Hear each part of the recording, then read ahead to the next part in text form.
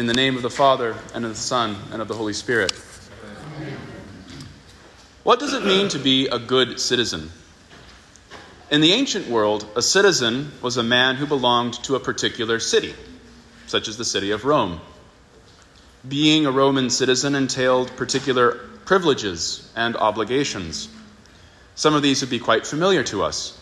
Privileges such as the right to property, the right to participate in civil government, and such obligations as taxes, of course, and in time of war, military service.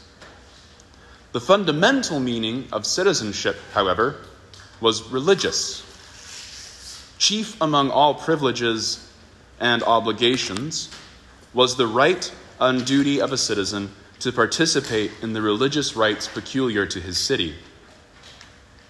A good Roman citizen would participate in his city's peculiar devotion to the war god, Mars. For it was by Mars that Rhea Silvia, a Vestal virgin descended from Trojan Aeneas, conceived and bore Romulus, the founder of Rome. Thus, the Romans, more so than the citizens of other cities, honored this god and his divine offspring with sacrifices, festal banquets, and athletic competitions. The city itself was made sacred by the presence of the god's temple, in which the god's image was set. And the citizen shared in his city's devotion. To be a Roman citizen was to claim a share in a particular religious observance and a particular sacred history. And much the same was true, in other ways, of other cities about the ancient Mediterranean. And as Rome grew from a hilltop village to the queen of the world, her roster of gods expanded, from a few dimly remembered and exiled Greek gods varnished with Latin names, and a few rough country deities from the Etruscan hills, to include the sophisticated Egyptian gods and all of their rites, already at that time thousands of years old. On the imperial frontiers, gods with harsh Gothic names and the magic rituals of Persian Mithras found adherents among Rome's legionnaires. Only the chthonic and bloody rites of Tanit, Baal, and Moloch, the Sumerian gods exalted in Carthage, found no place in Rome's religious observance. Still at heart, Rome was the city of Mars, and it was under the war god's blessing that Terminus, the god of boundaries, was templed from the Persian frontiers to Africa, to Britain and Gaul. Whether drawn to the magic of Mithras or the curious mysteries of Bacchus, a citizen's first loyalty was to the gods and rites of the holy city, Rome, even if that meant merely burning incense before the emperor's image on occasion. A good citizen worships the gods of his city. Today in our gospel, Jesus gives us a remarkably similar account of citizenship.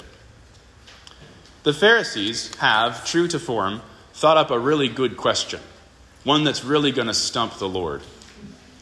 Is it okay to pay tribute to Caesar? Is it lawful?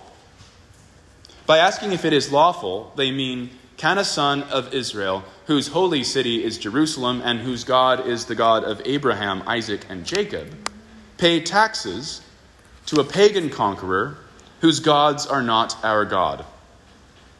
Jesus asks to be shown the coin used in payment and asks whose image is on the coin. Well, Caesar's, of course. Then give to Caesar, says Jesus, the things that are Caesar's, and to God the things that are God's. And the evangelist tells us the Pharisees marveled at our Lord's words. Now, why do they marvel? That doesn't seem so extraordinary. It may be easy for us to miss the importance of what Jesus has done in this passage, especially for us Americans who have a very secularist notion of citizenship. Thus we might take Jesus' saying, render unto Caesar the things which are Caesar's, and unto God the things which are God's, to mean that Caesar and God both have legitimate claims on different parts of our lives. Give the state your political allegiance, but give God your spiritual allegiance. Now, to an extent, that's true, because Jesus is not a rebel, and he is not leading a rebellion, and he would have us to pay our taxes, accept election results, and pray for the end to abortion. If the Pharisees were hoping he would answer this question by saying that a true son of Israel should accept no political authority, but that which clearly conforms to God's law, they were mistaken. And yet, Jesus does not tell us that Caesar and God have equal claims on different parts of our lives. For we cannot serve, nor do we have two masters.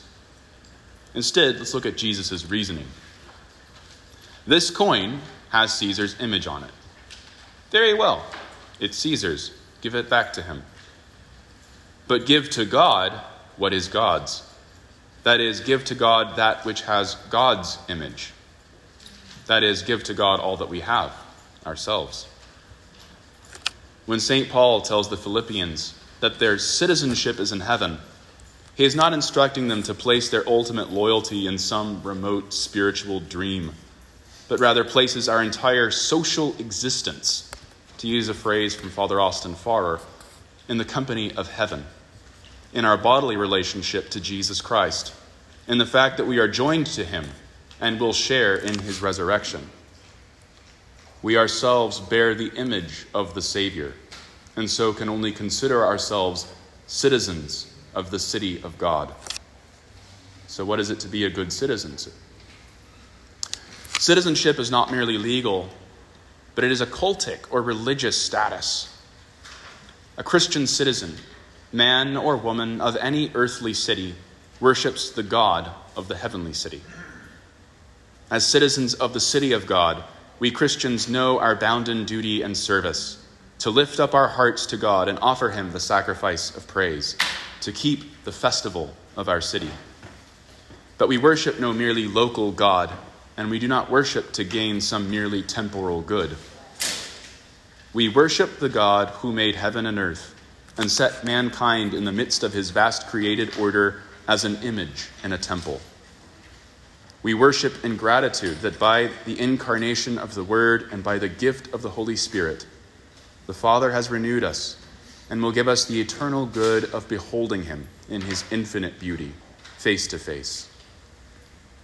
Beloved, what we are doing right now at the altar is the most holy work a human can do.